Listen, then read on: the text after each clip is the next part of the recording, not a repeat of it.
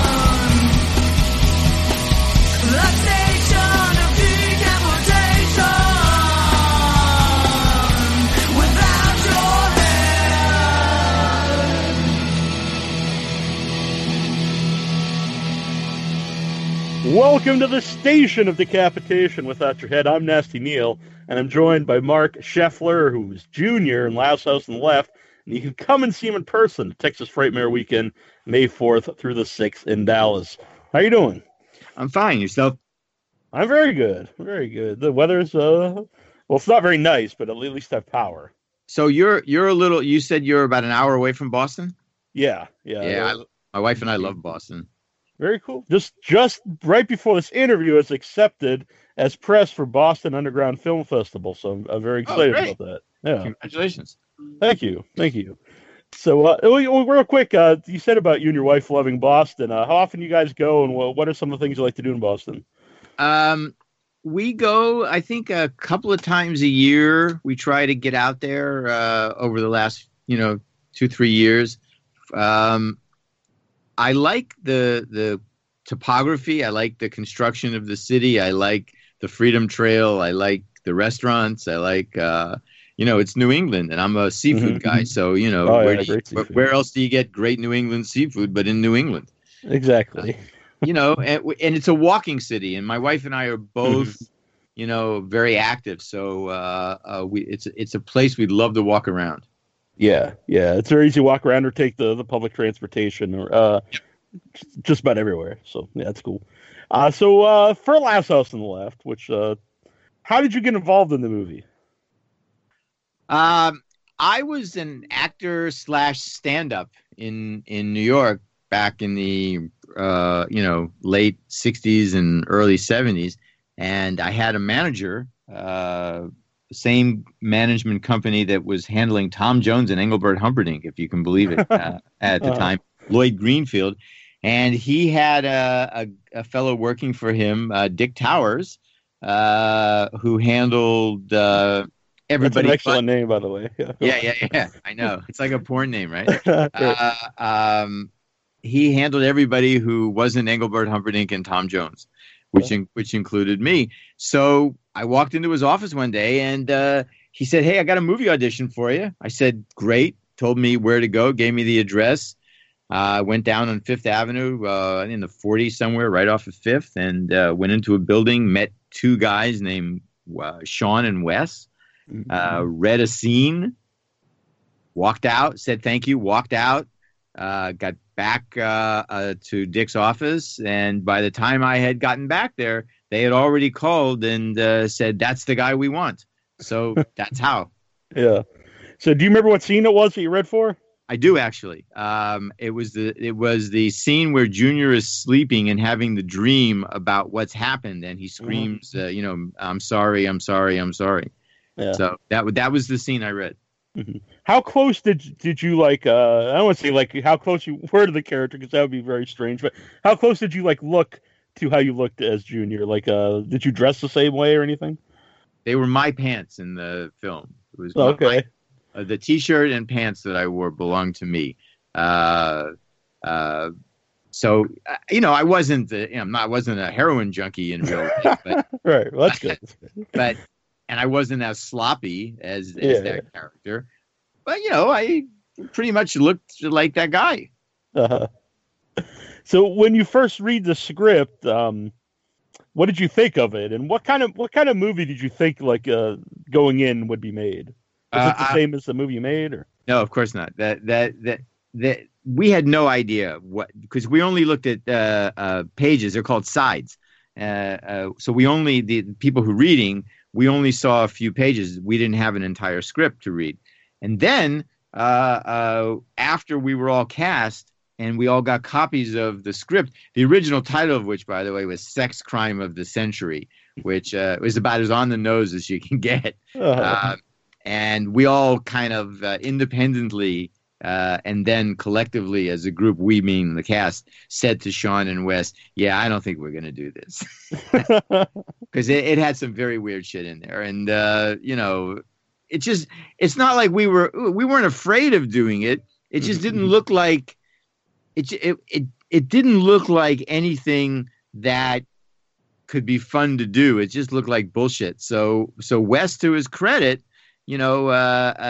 took our feedback and went out and wrote the script that pretty much was the framework for what the film ended up being. Yeah. Do you remember anything particular that stood out? Like, we definitely don't want to do this. I think there was some porn stuff that just was written outrageously pornographic, like I don't know if that makes any sense to you, but I've seen porn scripts and perhaps have consulted on a few as a writer, and even in the writing you try to have a little craft, but this was on the nose, on the ass, on the dick, it was as direct as could be, and we just said, no, there's no real fun here. So actually, speaking of fun, and maybe this makes me sound crazy, but I've seen the movie a bunch of times before, but I watched it yesterday, specifically for the interview, the day before yesterday, and I never noticed there's so much dark humor in the movie. Did you pick up? Yeah, like I think it's definitely intentional. Did you know that going into the movie, or when you made it? Yes. Is that something that appealed to you? You have to. Yes, I of course, all kinds of humor appeals to me. Especially dark humor. But you have to put everything in context. Sean had made one movie before, a film called Together, which was kind of a pseudo documentary starring his father as some sexual researcher that Wes edited, and Wes had only been editing, and nobody. The only person who had actually made movies before on the above the line side was Freddie. Freddie had done a lot of porn movies and had done some legitimate stuff too. So Freddie had the most or the deepest knowledge of filmmaking of any of us. Mm-hmm. And it's before anyone thinks I'm like insane. Like when I say dark humor, I obviously mean like the rape scenes and stuff. But pretty much everything else I find like very comical in the movie, in a good way though. It's even right down to the music. Yeah, that was Wes had some original creative intents, as I recall, and that was number one, to bring violence down stage center in front of the audience's faces instead of having it kind of be soft pedaled and in the background and very unrealistic. And the second was realizing that he was doing that. You had to allow the audience to breathe and allow them relief, because you can't just do this for 88 minutes straight. You have to break it up and get them ready for the next, like a roller coaster ride. It's very similar, that you have to give people a chance to relax so that you can fuck with them again. Yeah, I think it works too, because some people will watch a movie, like myself, have watched movies where it's got a lot of violence and you just watch it and enjoy it and not really think that it's necessarily violence. It's just an enjoyable movie. And this kind of sets you up for that with the kind of silly music and how but good music, and how the parents are very flippant about, hey, you better watch out and all this stuff. But then when it is time for the real hardcore stuff, it's very somber, and it really kind of makes you look at yourself. I think hey, I find this stuff enjoyable. What does this really say about me? Well, as far as the parents being flippant, good note there. I think that was Wes shining a light on parents, some parents of that generation who were kind of just dismissive of their children as human beings and only viewed them as their children. You know what I mean by that? Yeah. Because I think people try to want to be friends with their kids instead of necessarily parents, and they kind of and it's hey, better watch out, but not really even caring that much because you don't think something's actually going to happen, and then it did. So it's there's a lot there besides just the violence in the movie. Oh no, it's a true cautionary tale. It was derived from Ingmar Bergman's The Virgin Spring, which was then derived from I think it's an 11th century Swedish folk tale that was written as a cautionary tale for young women and people. Mm-hmm. So, yeah. Have you ever seen that? I've actually not seen The Virgin Spring. I definitely should watch that. I have. Yeah. Long time ago and several times since. Yeah. Were you aware of it when you took the role? I was aware of it after I took the role because I had an intellectual curiosity as to where all this came from. And Wes said Ingmar Bergman's The Virgin Spring, and then after he said that, I watched it. Mm-hmm. So did you watch it before you filmed the movie? I don't remember. Yeah. I just didn't know if you took anything from that for your role. Just my Swedish accent. Which you nailed perfectly. Of course, absolutely. What were your subtle, but there. Yeah, exactly. What were your initial thoughts on Wes Craven? Oh, Wes was a cool guy. He's a sweet guy. I mean, I liked him back then, and I ran into him a couple of times through the years, and then about a year before he passed away, I saw him. He and I were both invited to an art gallery opening by an artist who had done some multimedia renderings of moments of Wes's films. So we ended up being at the same place at the same time. And I must say that he looked at me and smiled, and I looked at him and smiled, and gave each other a hug. And I looked up at him and I said, so what have you been up to all these years? And he laughed. He said, yeah, goofing around here and there. And it was a wonderful moment. I owe a lot to him and to Sean for giving this to me. And I have nothing but nice things to say about him. Yeah. Something I've always wondered about him, I've never asked anybody. Do you know if he had a thing for booby traps? Because I've noticed when rewatching a lot of his movies, it comes up so often. It comes up in this. It came up in The Hills Have Eyes. It's in A Nightmare on Elm Street. Everyone's making booby traps. Well, he let me see how to say it. All of us, I think, in the entertainment business who are, on the creative side, and I can only speak for that because those are the people I've interacted with most. Mm-hmm. We're mostly children in adult bodies. Right. And one of the biggest gratitudes in life that I have is that I've been able to live my life like a teenager with a really big allowance. So I think Wes liked to do things like that because that was tapping his kind of inner child, and just being fun and just fucking with people and having fun with it. Yeah, yeah. I like it in the movie because for a couple reasons. Like you wouldn't even expect that this guy, the dad, would even know anything about booby traps, but Right. he's like this. And then a lot of them really are pointless. Like the guy slips a little bit, but it doesn't really make any Right. difference, which I find very humorous. We all thought it was humorous when we were shooting it too. Yeah, yeah. What was David like, by the way, David Hess? Oh, I don't know if we have enough time. Um, David was he. David was my life's big brother. We became friends immediately, and we stayed friends until he passed away. He was a complex, talented, wacky, bull in the china shop of life kind of person. Mm-hmm. He was extraordinarily talented musically. He was a guy who was at times his own worst enemy, at times his own best friend. But if he was your friend, he was always your friend. He was just I miss him every day, and over the course of any given month, shed a tear for him quite often.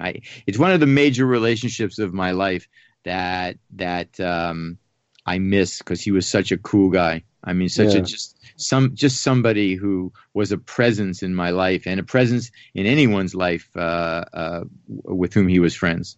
Mm-hmm. Now, did you stay? You must have stayed in contact with him then after the movie, or? Oh, absolutely. We stayed friends for 40 years. Yeah. Yeah. That's cool. Yeah. Did obviously he's not here to say this, but how did he look at the movie? And did his David? view of and how did his view of the movie change over time? Well, yeah, everybody's view of all of our views of the movie changed from the time we made it to the first time we saw it till we all saw that Roger Ebert review, and suddenly, suddenly we were in a real movie. And, whoa, how did this shit happen? Right? So David was a really smart, kind of eclectic, but intellectual in some areas. So he would kind of look at things in its big picture. And don't forget, David did the music. So his interaction with the film was not just as a performer doing that part. But if you want to know David's range as a creative soul, well, look at him, picture him in the rape scene. Okay. And then listen to some of that music that he wrote to accompany the rape scene, and you see that how wide a range artistically and soulfully that is. Mm-hmm. And that pretty much defined David's personality. Mm-hmm. Speaking of the Ebert review, so well, first of all, the first time you saw the finished movie, what did you think of it? What the fuck is this? No, I remember because we went to I'm telling you, we went to a screening room on the west side of Filmway's screening room, and we saw it, and we were stunned. That's what it was, because it really, I mean, we knew what we were shooting, no doubt about that. But, I had never seen a film, fully mastered and put together, so I had no idea what to expect. But, we said, well, it is what it is. Who knows? And then, it was released, and I forget the exact period of time between its actual release and Ebert's review. But during that time, it had started to do business. And then Ebert's review came out, and whoa. So, well, give people an idea of if they've never read it, or I don't know if it was ever on the show or not. But what kind of review did he give the movie? I think it was a 4-star review or 3.5 stars. Some major. He started. Yeah. See, what Ebert did was he deconstructed it in a way that, in terms that I had never heard before. Mm-hmm. I remember I was like a 21-year-old actor comedian who left college with 3 life goals. 1, smoke as much weed as possible. 2, sleep with as many different women as possible. And 3, make just enough money to afford the weed and the women. Right. So there I was in a movie that Roger Ebert mentions me, and suddenly I have greatly exceeded my own expectations. So it was actually the first time I had ever thought of a film as more than just like a movie. It was the first time that I had ever seen anyone deconstruct a film in its component parts and put it back together again on paper as something that I had never seen before. So I assume after that comes out, does the movie? I know people are going to see it anyway, but does that make it a bigger hit at the box office? Oh yeah. Oh fuck yeah, man! Hess and I had an apartment up on 85th Street and on 85th Street between Central Park West and Amsterdam, and once the movie hit New York, or prior to it hitting New York, it had done a lot of business, so they papered the city with one sheets of David and his face. David literally couldn't walk anywhere in the city without people staring at him and then running away from him. So yeah, that happened all the time on subways, on buses. We used to have the biggest kick about that they would just run away from him. So it was fucking amazing. Literally, it was amazing. Mm-hmm. Does that equal any money for you guys when the movie's doing better? Not in those deals. To give you an idea, of what our pay was, I had worked 2 weeks. The whole shoot was 4 weeks, and I had worked 2 weeks and had a couple of days off. Went back from Connecticut into the city to cash the check. Went to the bank, presented it to the teller, and he looked at me and said, "How would you like this, sir? Heads or tails?"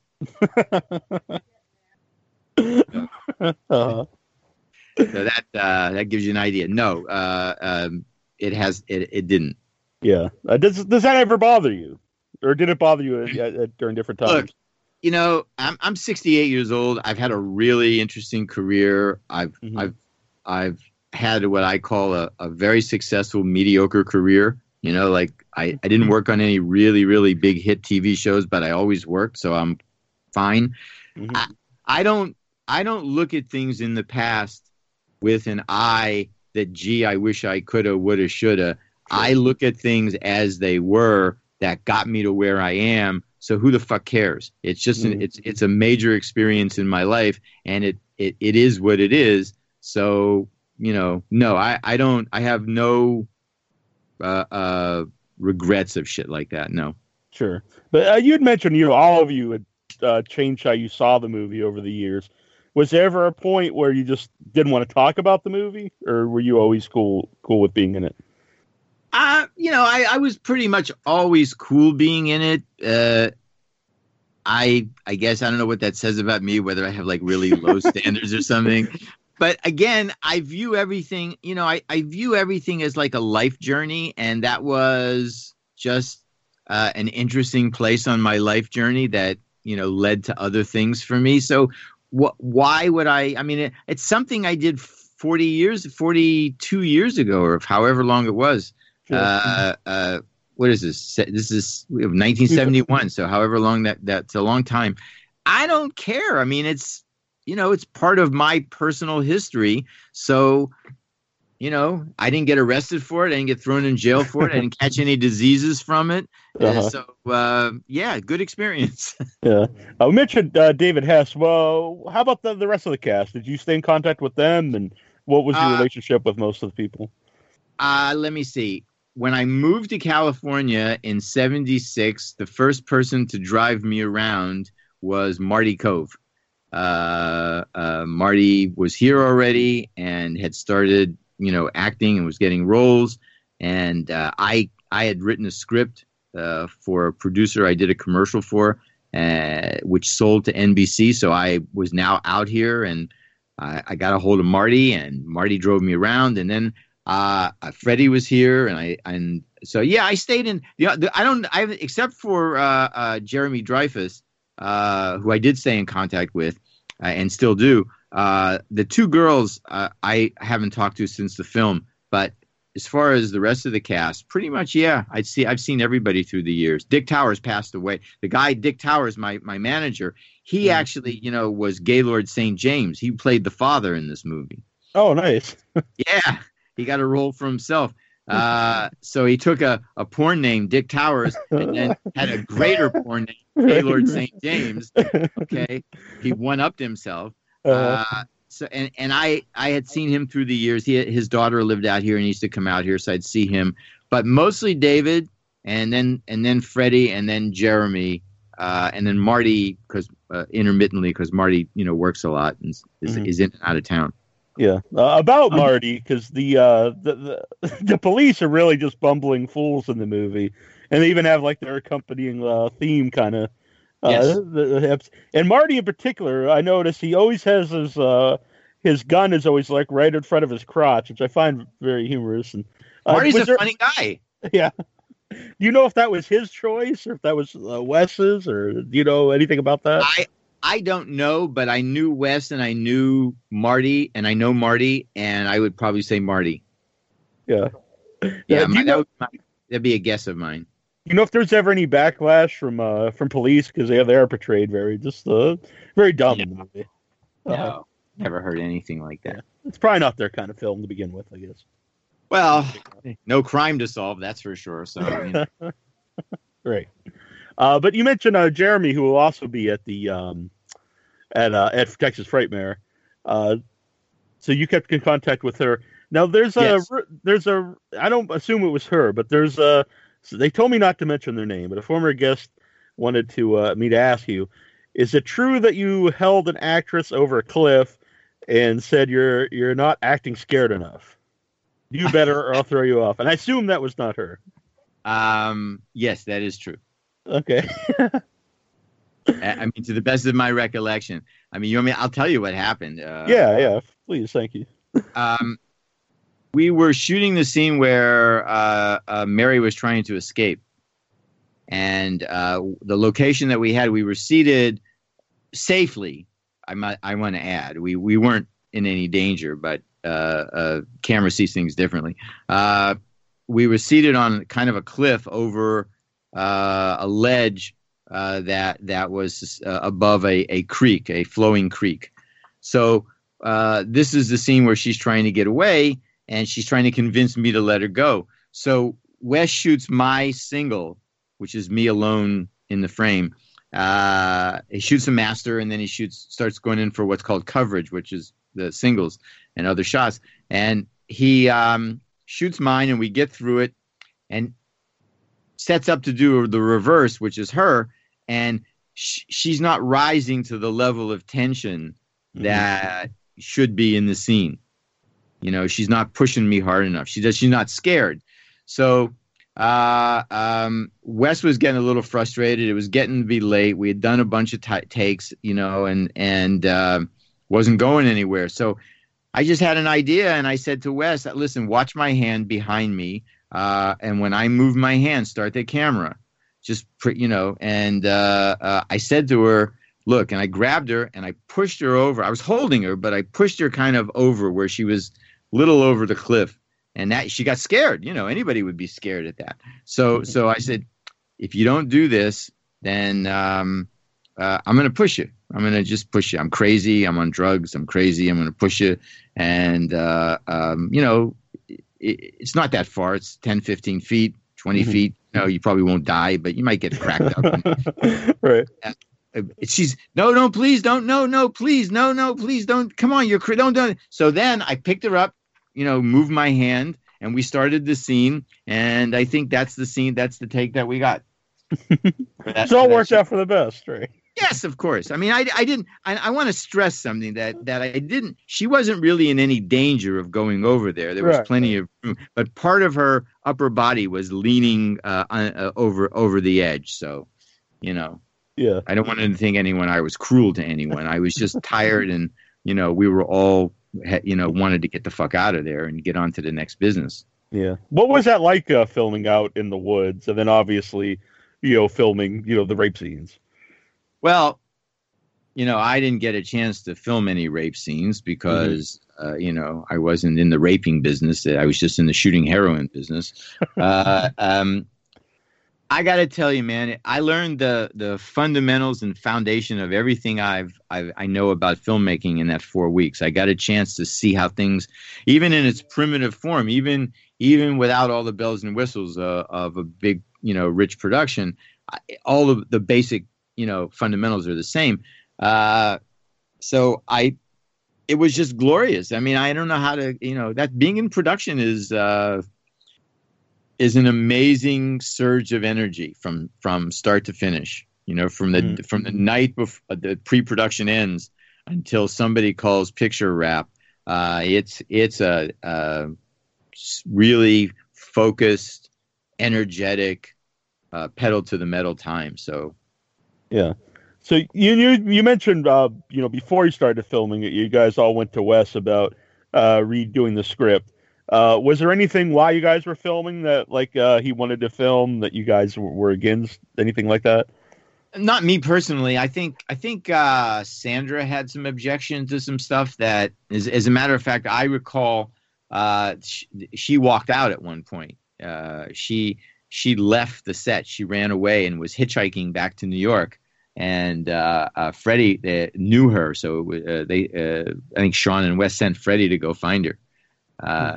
They were, they would object every now and then. I don't think she was very happy at the scene between Jeremy and her. When Jeremy and was telling Lucy to go down on her and do. I don't think she was real happy with that. But she soldiered on through it, and it is what it is. Yeah. How about for your character for Junior? Where did you get the mannerisms and how to act as being a junkie? Well, I walked. Once I got the part, there used to be a place in New York City called Needle Park. There was a movie with Al Pacino actually called Panic in Needle Park, and it was up on the Upper West Side. And I just went there and just watched. I just kind of watched and saw and just absorbed mannerisms and saw how people acted and how they talked and what their rhythms were and their movements, and I just I was just learning, so I figured, well, fuck, I'll just copy that. Yeah. This is a weird question, but do you miss the old New York? What do you mean by that?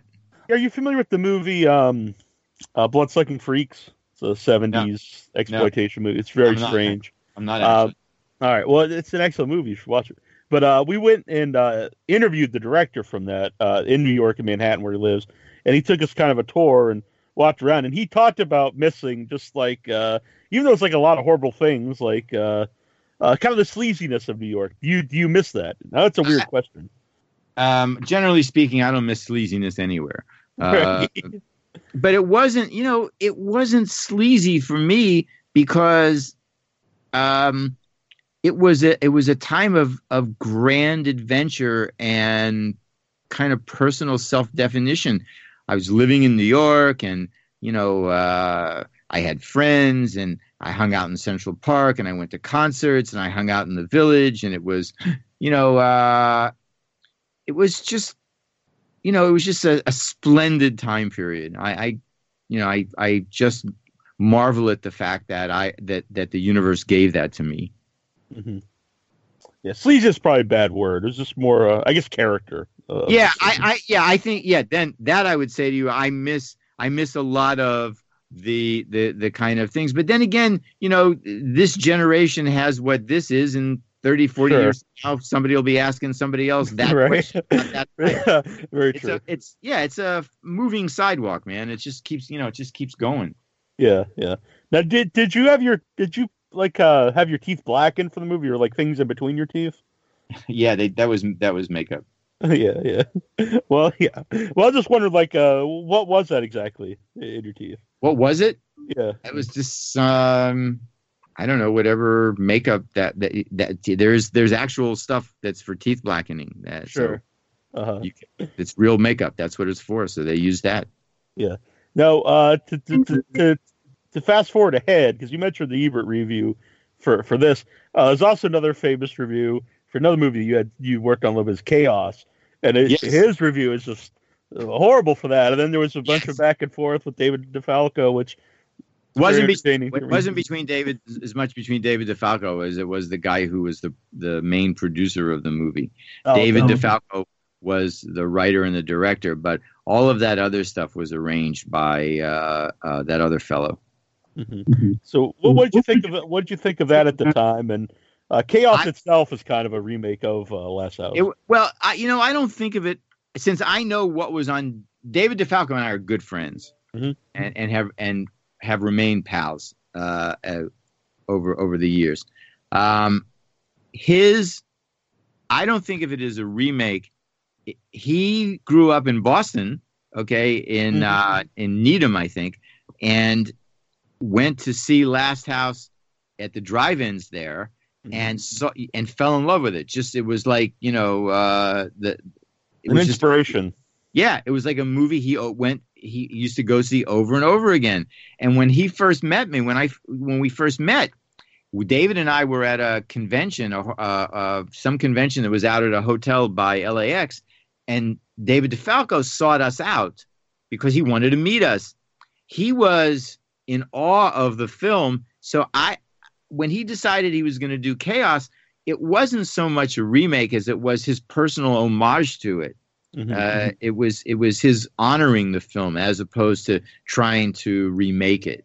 Yeah, so that's it. Inspiration or something is a better term. Kind of like Wes with Virgin Spring. Exactly. Very good analogy. Yeah. So what do you remember when you first saw the Ebert review of Chaos? I laughed my ass off because the moment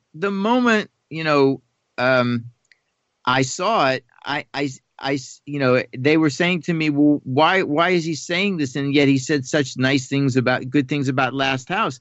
I said, because Last House existed before this, and Ebert doesn't give a shit about your homage. He gives a shit about the film. And a lot of times I agree with a basic premise about remakes and homages, is that if the first film didn't exist, is there any reason for the second film to see the light of day? And sometimes, if the cold hard truth of that is the answer is no. So I just kind of laughed. Look, I was a gun for hire there. I was hired to make sure certain things got done. I was hired to, look at the script and just say, does this seem okay? And I would say, yeah, I knew that, there was not a lot of money to spend on. It was a similar budget as Last House, only moving forward in the economy. So, I just figured they wanted me. They were paying me. I did my job, and that was that. Yeah. Now, with David DeFalco, I know you worked on a movie with Rob Van Dam that was in it. I'm a big wrestling fan, so I did some consulting on that. Okay, all right. Did you have any interaction with RVD? Oh yeah, we're good friends. Oh, very cool. From your previous statement about when you're 21, what your goals were, I would assume you do have something in common with RVD. Oh yeah. Oh yeah, we established that very quickly. Yeah. I've interviewed him several times. He's a very good guy. He's the biggest secret about Rob is that he's a whole lot smarter than you would think he is. Mm-hmm. He's a smart, terrific guy. I mean, I one of those kind of celebrity friendships that I have that I truly enjoy, because he's such a cool guy. He's fun to hang out with, and he's a good man. Yeah. Are you a wrestling fan? I used to be. I mean, I don't watch it now. I grew up in Pittsburgh, and in the days of Bruno Sammartino. And Ace Freeman was my neighbor, so I had some connection to it then. As a grown man with children, I've done enough wrestling. I don't. Fair enough. Yeah. I've also interviewed Bruno Sammartino, by the way. So. Oh yeah. Yeah, cool. Very cool. Real quick story about Bruno Sammartino. I was at a wrestling convention, and I was probably in my mid-30s at the time. and all of us were very tired. We were up all night drinking, whatever, and we were out by this pool, and here he comes jogging around. He's like 80 years old, and we just all felt so like so depressed. We're like, man, this guy's way better shape than any of us. Oh yeah, he was always in good shape. So it's good to hear that. Yeah, exactly. So, are you a horror movie fan? Sometimes, if the story's good, Mm-hmm. you know, I'm not someone who just likes to go look at special effects because so what, you know. Right. It's got to be a good story. Mm-hmm. What are some of your favorites? Oh, let's see. Well, The Exorcist, you know. Yeah, that's fantastic. Because it had a good story. Last House, actually, I can't really say it's one of my favorites because I was in it, but it does have a story. I think the early Saw movies were interesting. You know, Halloween, early. The original Freddy Krueger, the one that Wes did, I thought was pretty good. You know, Clive Barker's stuff is excellent. Yeah, no worries there. Yeah. So, you know, I'm pretty mainstream when it comes to that. I don't like horror films that are overproduced.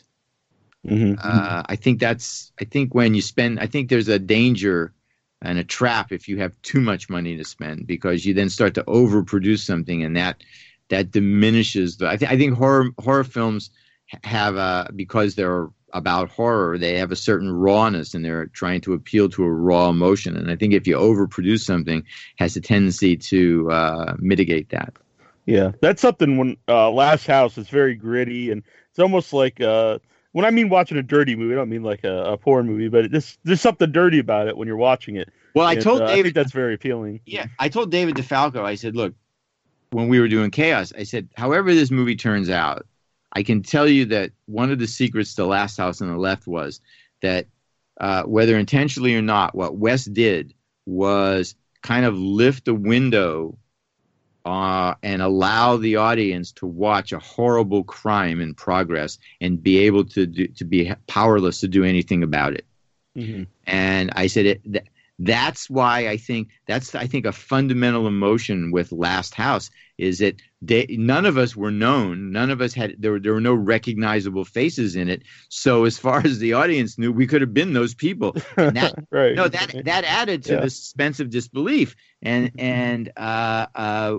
you know, it created this kind of pseudo documentary about a crime in progress, and shit, you can't do anything about it.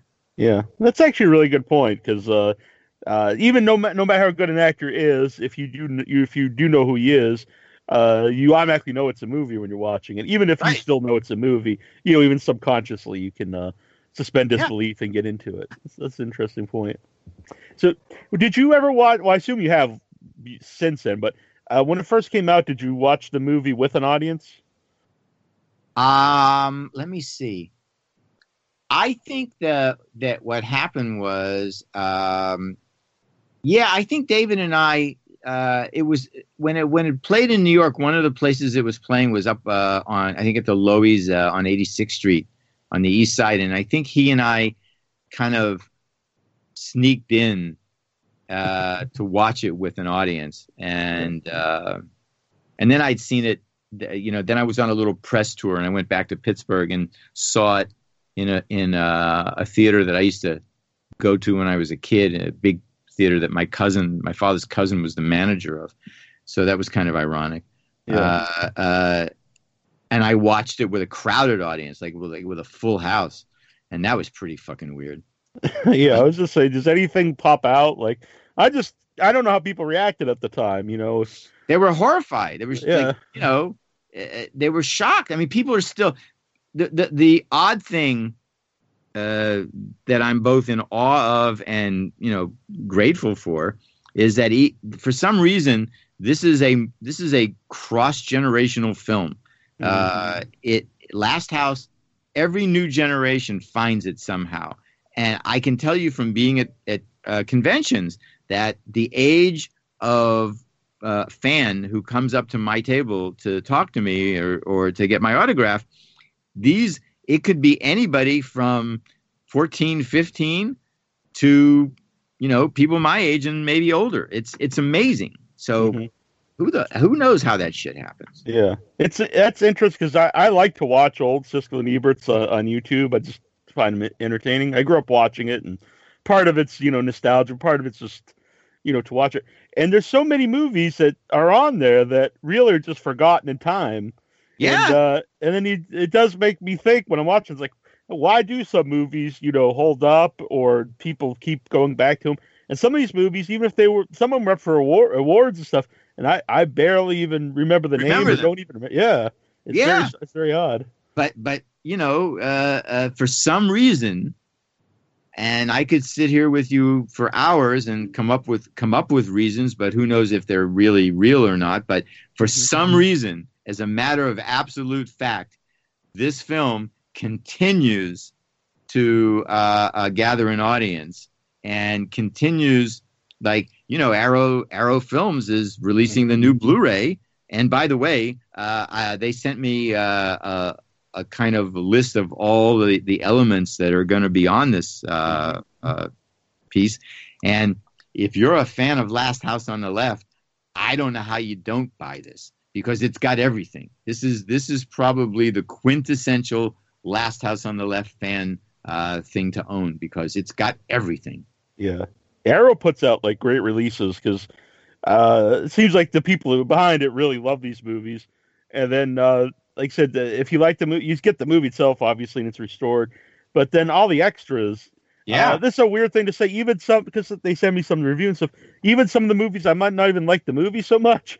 It's the extras make me love the release of the Blu-ray. Yeah. It sounds weird, but it makes you. Sometimes it makes you.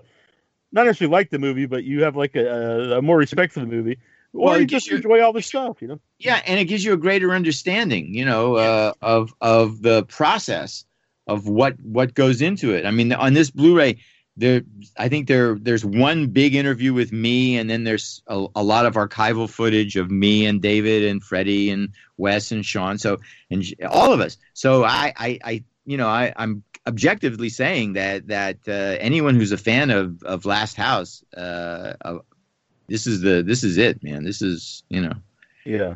And I think they're going to have those, I guess, at Frightmares when it's going to be released. Yeah, I guess. So that's going to be pretty cool. And you'll be there. So I will be, Jeremy. You get the Blu-ray and get it signed by you guys. That'd be sweet.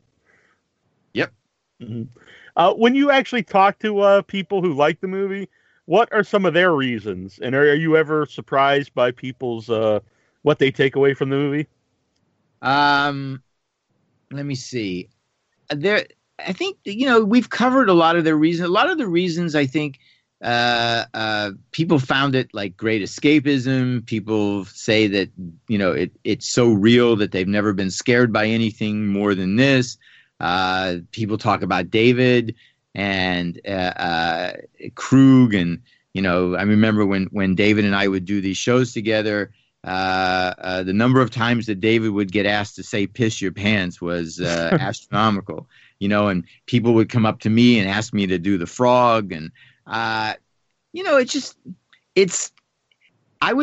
were at a convention in Ohio a few years ago, and there was a long line to get to us, and all of a sudden these two guys appeared, and they were like versions of Bill and Ted's Excellent Adventure. Was it Keanu Reeves and I forget the other guy's name, but yeah. Right. So I looked up, and one of them just looked at me and said, "Dude," and I said, "Dude," and then the other one said, "Dude," and I said, "Dude," and then they both said, "Dude," together. And then one of them said to me, "Dude, we drove 6 hours to see you."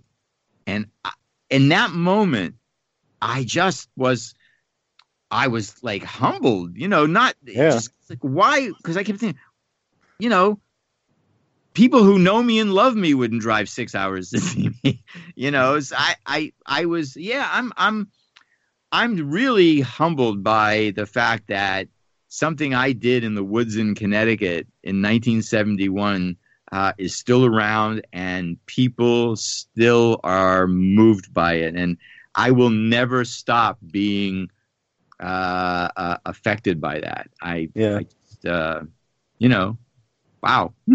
Mm-hmm.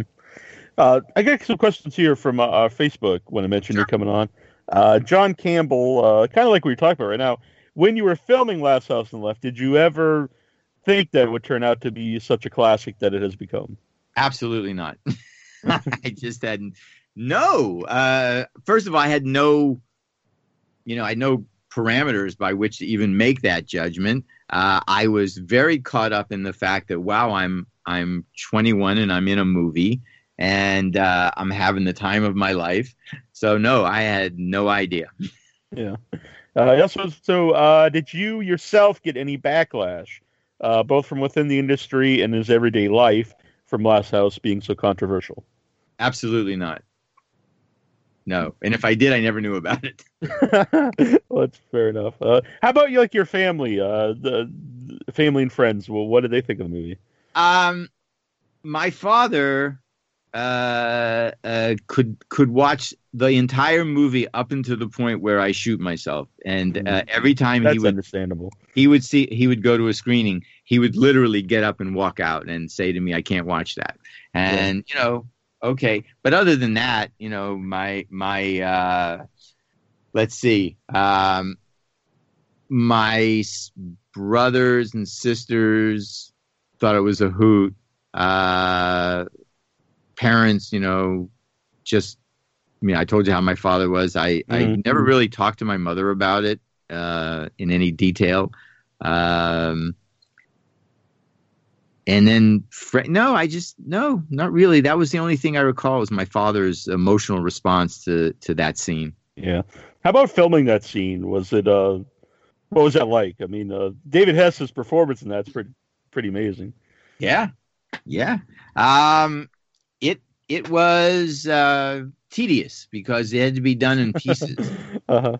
And they had to sew a prosthetic brain part into the back of my head by using my hair as threads. So that took quite a while. But other than that, it was a day's work. Sure. Yeah. Barry Dominy wants to know, why did you give up on acting after such a memorable performance?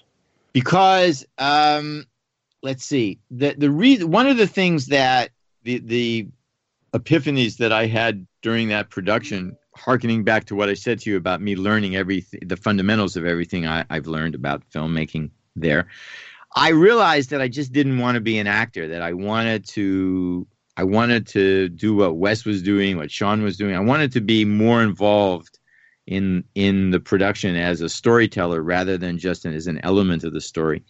So I just tried to make that happen, and to a certain degree I did. Mm-hmm. Yeah, I actually saw on your IMDb you did wrote a lot of sitcoms and stuff throughout the years. Oh yeah, pretty cool. Yes, I did. Mm-hmm. Yep.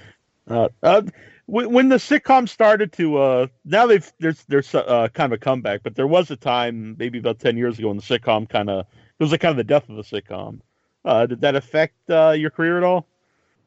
Yes. Things slowed down, and then I did some consulting work on scripts and wrote a script for a company in Australia, and I managed to get through. Like I said, I've had a pretty successful mediocre career. I've always been able to find something to do.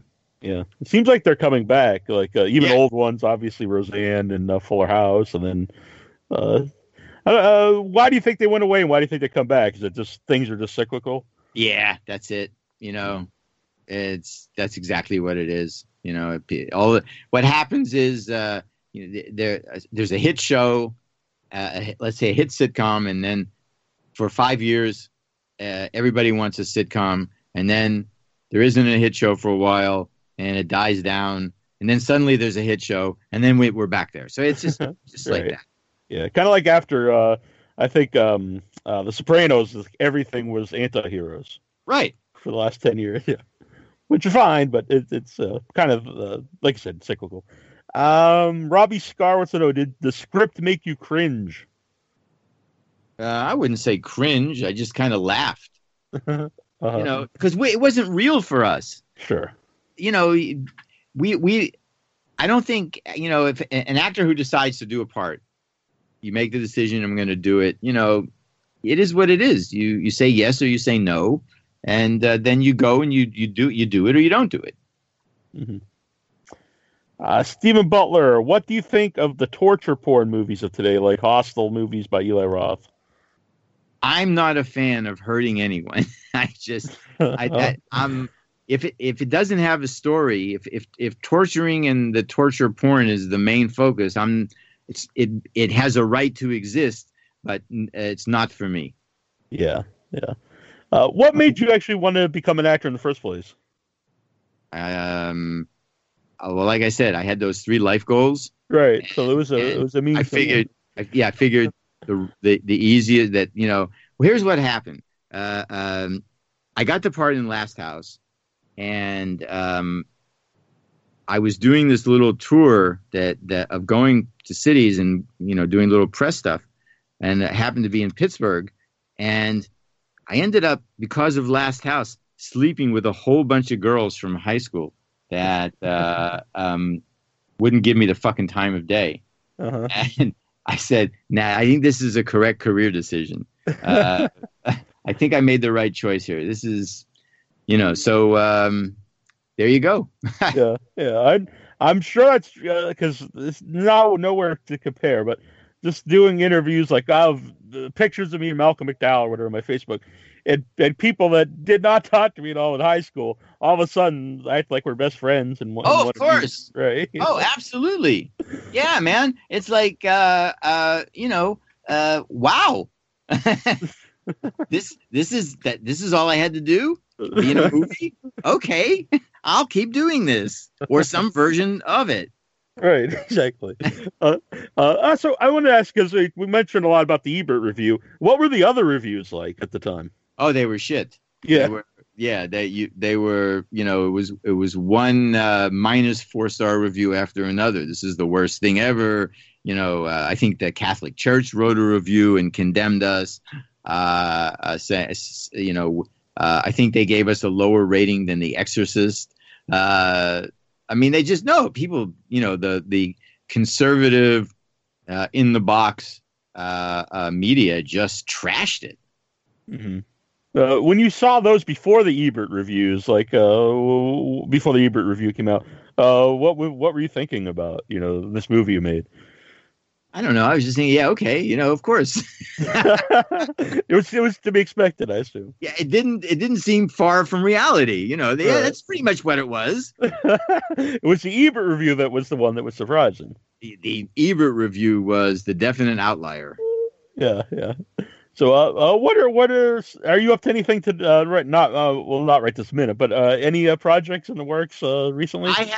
I have one pilot script for like I'm going to say 30-minute dark comedy that takes place in Pittsburgh in 1964 called When America Was Great, and it's the story of a 14-year-old boy and his father, and the body of the series takes place in the time we meet these two characters when he's 14 and his father is like in his mid-40s, until he leaves home and goes away to college. So it's that 4-year period, and I've written it's a very edgy, very dark kind of coming of age. If you can imagine like a gritty Wonder Years, it's like that sounds awesome to me.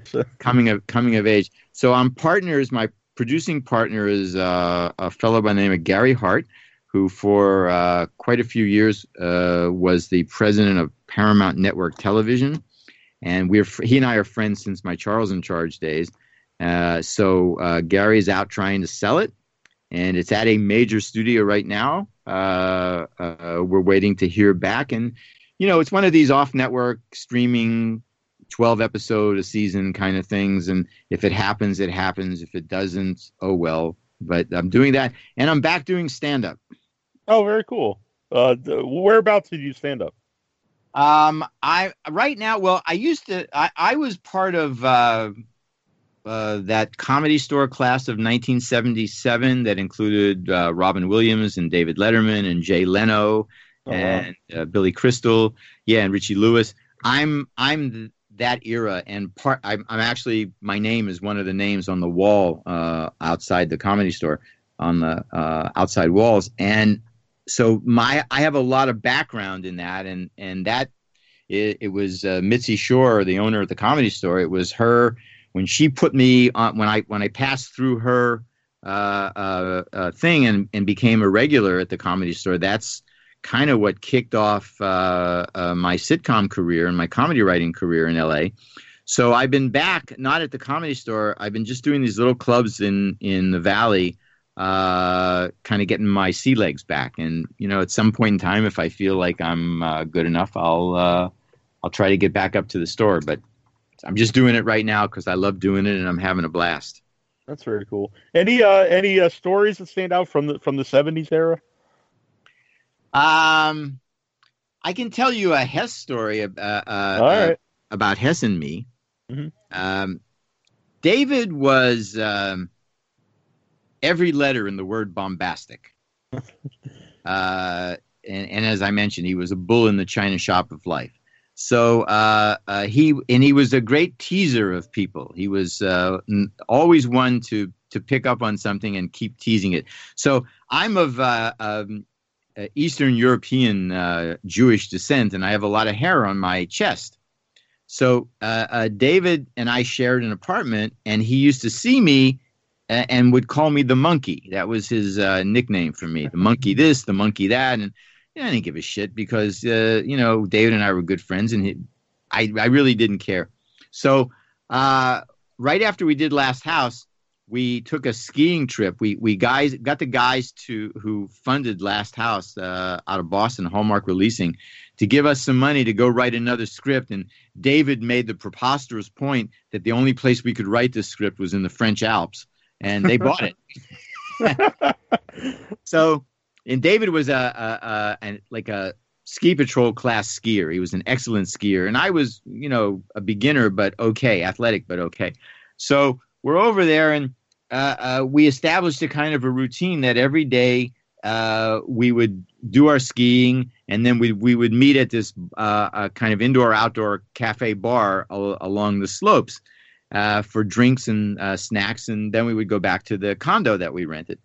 So one day I show up there, and David is sitting at a table with a half a dozen kind of Austrian, German, Nazi ski guys, and there's clanging steins of beer together and drinking and having this amazing Bavarian party here in the French Alps.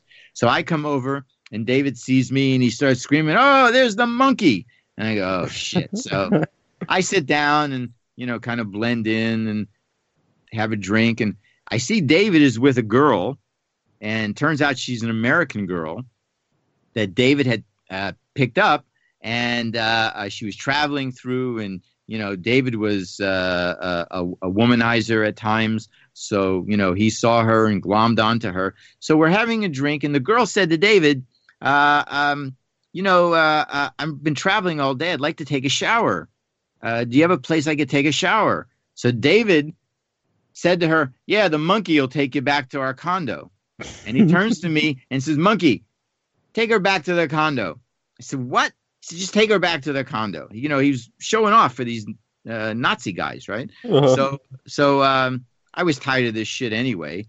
So I said, "Sure, why not?" So take the girl, and we walk back to the condo, and we're inside, and I say, "Bathroom's in there. Kitchen is right here. I'm going to just sit here and watch TV. Go do what you need to do. David will be back, whenever he rolls in." So I turn the TV on. I hear the water running in the shower.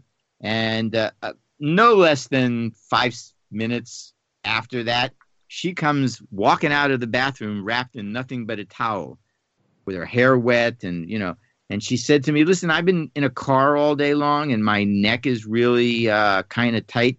You think you could massage like here?" And she points to the back of her neck and her shoulders. And I think to myself, well, I may be just 21 years old, but I know what the fuck is going on here. So I said, yeah, sure, why not? So she sits down next to me, and the moment she sits down, the fucking towel drops away. So I start rubbing her neck, and then she starts rubbing my leg, and one thing leads to another, and we start fucking. So as we're fucking, the door barrels open, and it's Hess.